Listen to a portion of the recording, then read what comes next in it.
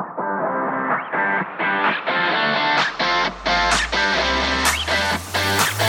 I'm Darren Ride. And I'm Tim Beadle. Welcome to Disciple Making.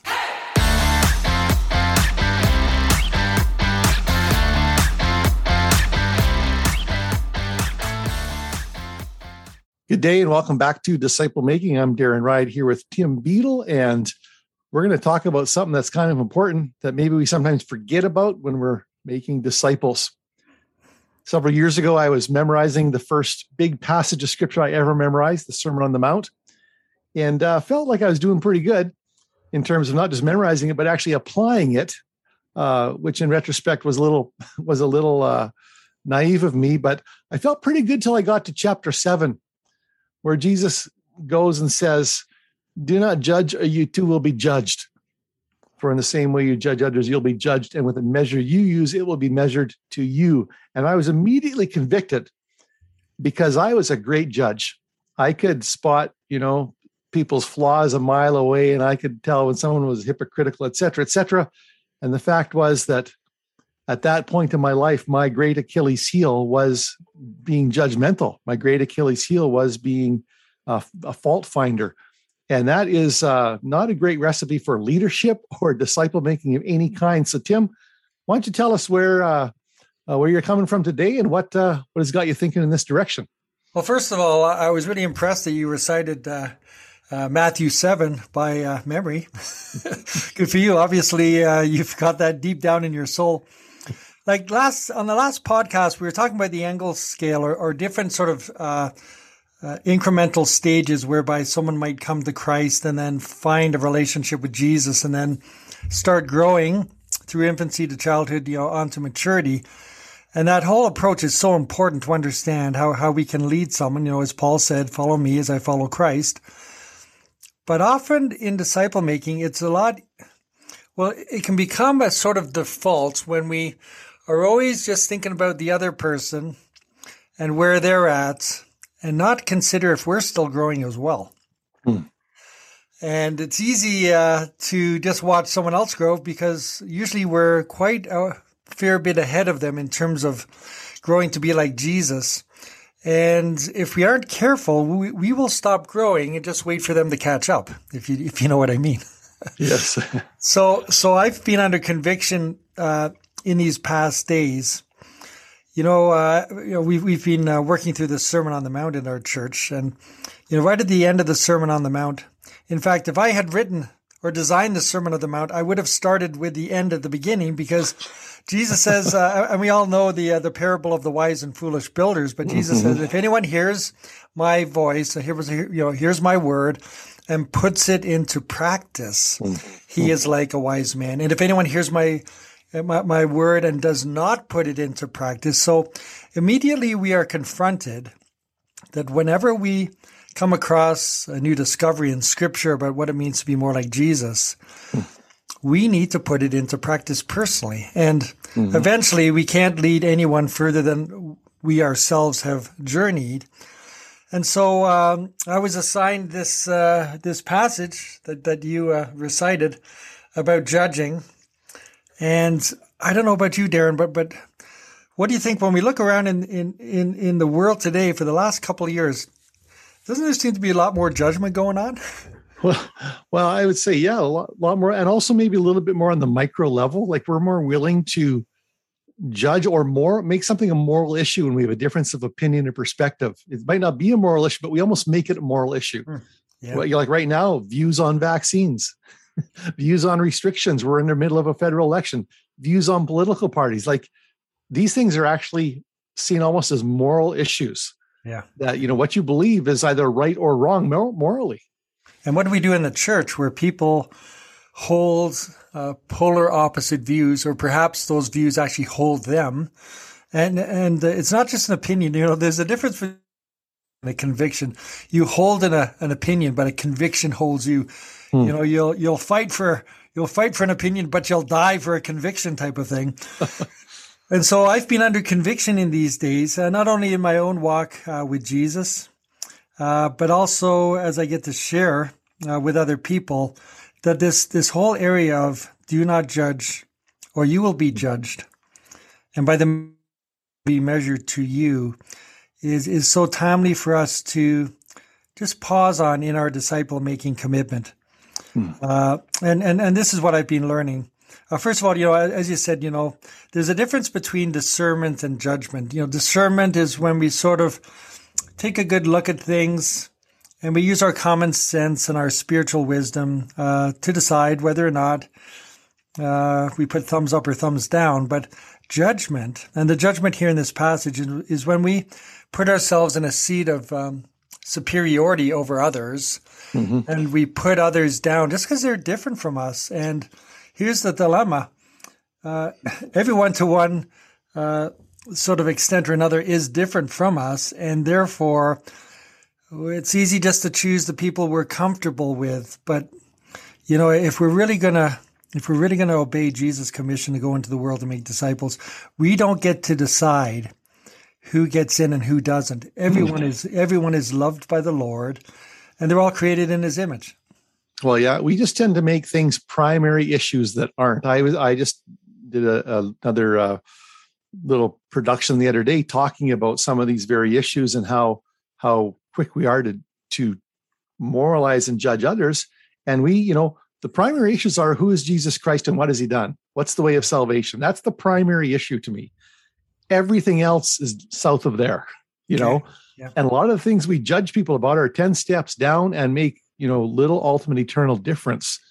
And we just need to learn how to view people through Jesus' eyes. Jesus had no problem calling wrong and right. Yeah. That's not what we're talking about here. We're talking about putting ourselves in His seat and really being, in some cases, nitpicky about things, or as you're going to talk about, it sounds like not, dealing with ourselves on the same issue before we go after somebody else. We've seen it with people who have really been harsh over the years, people who fail morally, and some of those same people failed morally. Yeah. And that's been really sobering and really a reflection, I think, of what this passage you're talking is about. Yeah. So this is what I'm learning. And maybe you've never thought about this before to our listeners, but you cannot judge someone and love them at the same time.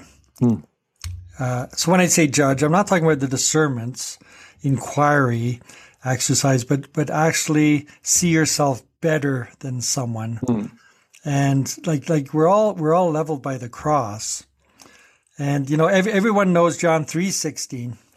But if I ask people John 3:17, we get crickets in the room. Everyone knows John, for God so loved the world. But verse 17 says, "For God did not send His Son into the world to judge or condemn the world, but to save the world through Him." And Jesus said later in John 12:47, "If anyone hears my words and does not keep them, I do not judge that person." That might surprise some people. But if people hear Jesus' word and He doesn't keep me, He doesn't judge them. "For I did not come to judge the world, but to save the world." And so, throughout all Scripture and history, it just seems that when we were born, part of the human nature, sinful nature that we inherited, finds us basically focused on ourselves with the easy ability to judge other people, to find the faults of others, to sort of point our finger. Remember when we were younger and they said, don't point your finger at others because when you do, you're pointing 3 fingers at yourself. and whenever, I think, that verse, judge not or you'll be judged, is a favorite from Christians and non-Christians because basically we don't like other people telling us what to do. You'll hear children in the playground, like, who made you the boss of me? You're not the boss of me. You're not the boss of me. And we have this, and this is something that I really believe has to be dealt with and eradicated, removed from our walk to us, to find ourselves fully in step with the Spirit in this journey of disciple making. And as I've confronted myself and others, I say to them, what areas right now in your life are you judging people? So, if we truly love people, and that's what Jesus commands us to do, He doesn't command us to judge people. He commands us to love them with His love. And when you think of the Apostle Paul, who used to be called Saul before he met Jesus, he had no problem judging and persecuting and tormenting and killing Christians just because certain Jews had turned their affection towards this one called Jesus. And he thought he was justified doing that. But but when he met Jesus on the Damascus Road, remember what Jesus called out to Saul? Why are you persecuting me? Exactly. Yeah. Why are you judging me, man? And Saul's eyes were blinded, but although he was blinded, he actually saw the light, I say. And when he got up and going, his whole perspective has changed because he realized that the love of God, like, it's not an both and proposition. Sometimes we love people, sometimes we judge them. No, they're polar opposites. That you either love someone with the love of God, or you will judge them through your human sinful nature. And we've quoted this many times in our podcast. All of a sudden, he saw people differently. He said, so from now on, we regard or consider or view no one from a worldly point of view. Although at one time we did, he said, we do no so longer. And so the challenge is, when we look at those in the world around us, do you have a different scale for certain people? And so you love people a certain bit if they're lovable, but other people, and during this COVID time, that there's these people with polar opposite views, and it's easy to judge people and think we're better than others who maybe aren't as educated or informed as us. But that's crossing a line of discernment to judgment when we put people down and put them in their place, just so that we can feel better about maybe what we're believing in these days. Well, Tim, it's interesting. I didn't realize till we got going how much this other passage, the Good Samaritan, fits in, which I just spoke on this morning. Okay. And when Jesus gave that story, it was an offensive story. Yeah. Because of who the hero was. Yeah, that's right. He was talking to Jewish religious leaders, and basically in the story, it's the priest and Levite who walk by the person in need, and it's the Samaritan, or as I said this morning, the Scumaritan. That's how they would have been seen. There was no such thing as a good Samaritan for the Jews, because they thought they were, theologically compromised. And the whole idea of being a neighbor, loving our neighbor, Jesus, told the guy, yeah, love your neighbor. That's the right thing. And the guy said, well, try to justify himself. Who's my neighbor? He's really trying to figure out who is my neighbor, who isn't my neighbor, who don't I have to love, right? Exactly. Yeah. And hoping that there were some differences where we can draw the lines. And we just love to draw lines. And it's something we've got to fight against, even, I dare say, in personal evangelism, which is the front end of disciple making, where we don't engage with people, maybe of different persuasions or even, races or whatever, where there's people we just don't engage with because of this sense of judgment that we have in ourselves. Yeah, we sort of go and pick the low-hanging fruit, as it were, rather than like if someone came with multiple, face piercings and their torso is covered with tattoos. It's so easy just to put them in a category as maybe unreachable or unlovable. But man, the thing that the Lord's just been teaching me this week is that when we judge people, we try to detract from their identity. We try to make them less than they are in God. And when we judge them, we actually repel people from the gospel and from Jesus. And now the church has done a good job of that, unfortunately, over the years, just by having too many rules and regulations, I believe. But we have to make sure in the way we live, when people see us, and that's where Paul says, if you're in Christ, you're a new creation. The old has passed. And what I said to my faith community this morning as I was working through this is that what has passed? Well, judgment has passed. Amen. Well, we just can't judge anymore. And the new has come. Well, what is the new? Well, this ministry of reconciliation that we find ourselves swept up in has now been entrusted to us. So you can't try to reconcile people to God when you're judging them at the same time. It just doesn't work. And so therefore the challenge is, it's time to do some soul searching and to come before the Lord and His Spirit and just ask Him, Lord, can you just put your finger on areas? Well, there's a short list of ones we know immediately, but maybe other areas where it goes a little deeper. And maybe we're tone deaf to society, or maybe we've even got a hardened heart because of our own past experience that has been difficult, to help us see the people that you love that we're finding it hard to love. You mentioned this issue of identity, and I think a big part of loving people is seeing them as God sees them, who they are, created in God's image for relationship with him. Like that is the whole point. Yeah. And if we can somehow get captured by that truth and look at people that way, because here's the thing, people have lost that identity. They have no idea. They have no idea that they're created in God's image for relationship with their creator. And if we don't come along, back to my parable of the Good Samaritan, if we don't come along and lift them out of the ditch, there is no one else coming down the lane. That's right.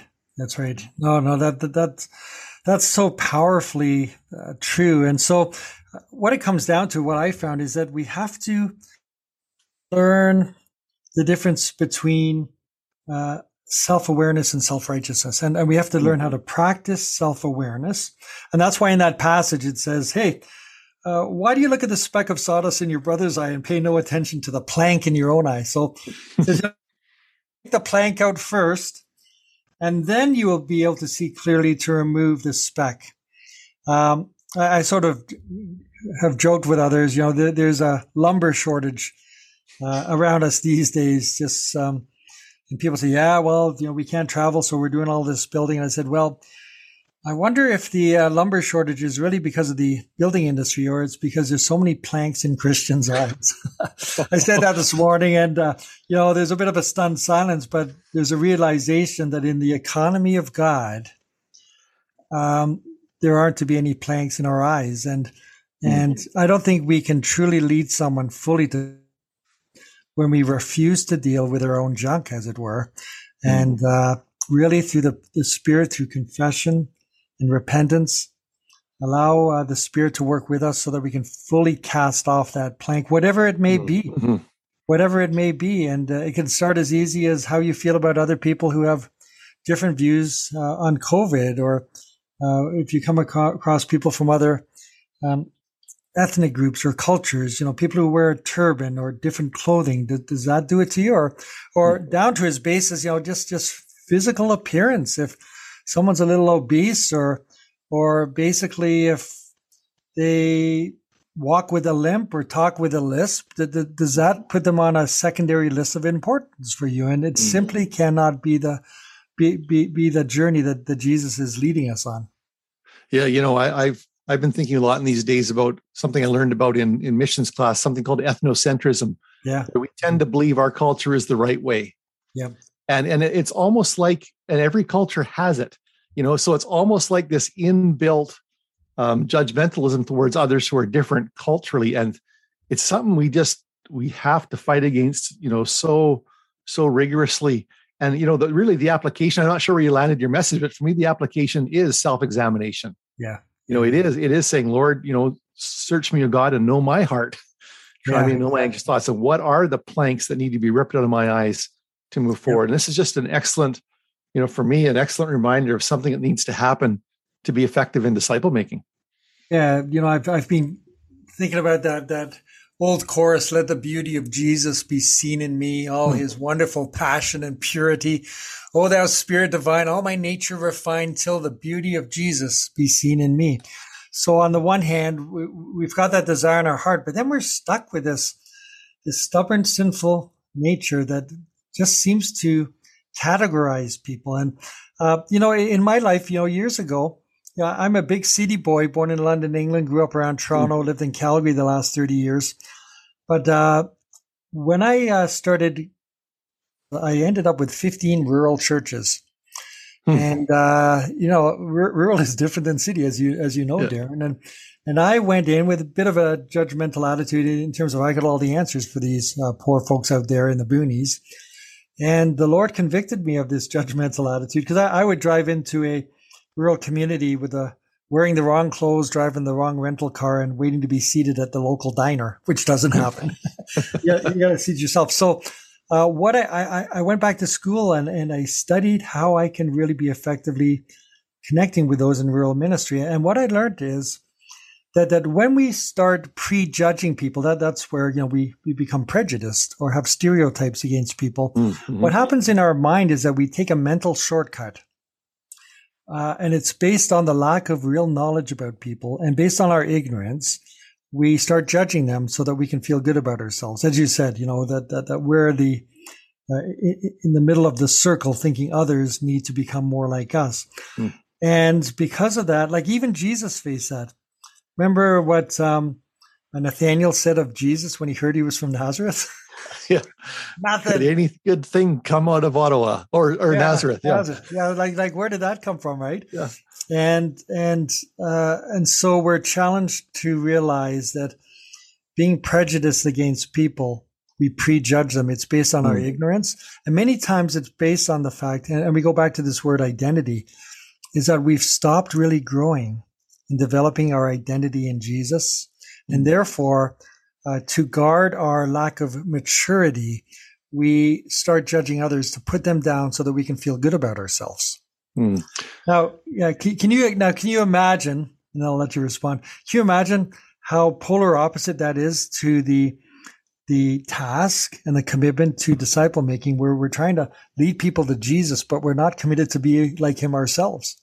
Oh, well, yeah. Every people, tongue, tribe, and nation, every bit and piece and every piece of humanity is to be reached. As you're talking there, Tim, I realize, the works of the flesh versus the fruit of the Spirit. The works of the flesh includes dissensions and factions. And the fruit of the Spirit is love, joy, peace, patience, kindness, goodness, gentleness, faithfulness, self-control. And so I guess for a lot of us on the personal level, this comes down to a flesh versus spirit issue. Yeah, it is. And I'm finding more and more. And as I confronted people with different areas where they might just be naturally judgmental towards people, it was just a sweet moment in the worship center this morning when people sat under the ministry of the Holy Spirit and dealt with their junk. And it was a beautiful experience, self-examination, as you quoted from Psalm 139 before. And I think that's not something you do once a year. It's a day-by-day moment, because truly, if you're not going to regard anyone from a worldly point of view anymore, that just has to become the new default, just the new lenses. You're looking at people through the eyes of Jesus. And when you do that, you look beyond, well, as Samuel said, God doesn't look at the head, he looks at the heart. And that gets to, as it were, the heart of the matter, that we don't size up people by what's on the outside, but for their need to find Jesus and their need to grow in faith on the inside as well. I think that's excellent, Tim. And people can probably hunt down your message. Maybe I'll put a link in the show notes on that if you want to dig more further into that. But, a prayer I pray often and that I think relates to this is, Lord, give me a passion for the things you are passionate about. Yeah. And that, of course, top of the list, people, including people who are different than me. Yeah, exactly. And that's why Paul said, don't conform any longer to the pattern of this world, but so there's a transformation that goes on. And it happens by the renewing of your mind. Prejudice happens, probably starts up in the mind where we don't understand people, and then it goes to our heart and we get hardened towards them. And another, I think, it's in the message, don't let the world squeeze you into its mold. So maybe this is a good place to sort of end this session. It says, whose mold are you being squeezed into? And if you were to sit before the Lord right now and say, Lord, can you just touch my heart in areas that I'm judgmental towards other people? It could be age. You look down on young people, or young people could look down on old people. It could be whatever it is. But any impediment that comes in our way from allowing people to find Jesus has to be dealt with in our life before we'll ever expect them to deal with it in theirs. Amen. Well said. Search us, O God, and know our hearts, and take the planks out of our eyes so we can be disciples who make disciples. Amen. Thanks for listening, folks. And we'll be back again soon with another episode of Disciple Making. I'm Darren Wright here with Tim Beadle. God bless. Press on. Thanks for joining us. For more information, go to imakedisciples.com or ChristFollowerDNA.com. Please leave us a review on Apple Podcasts.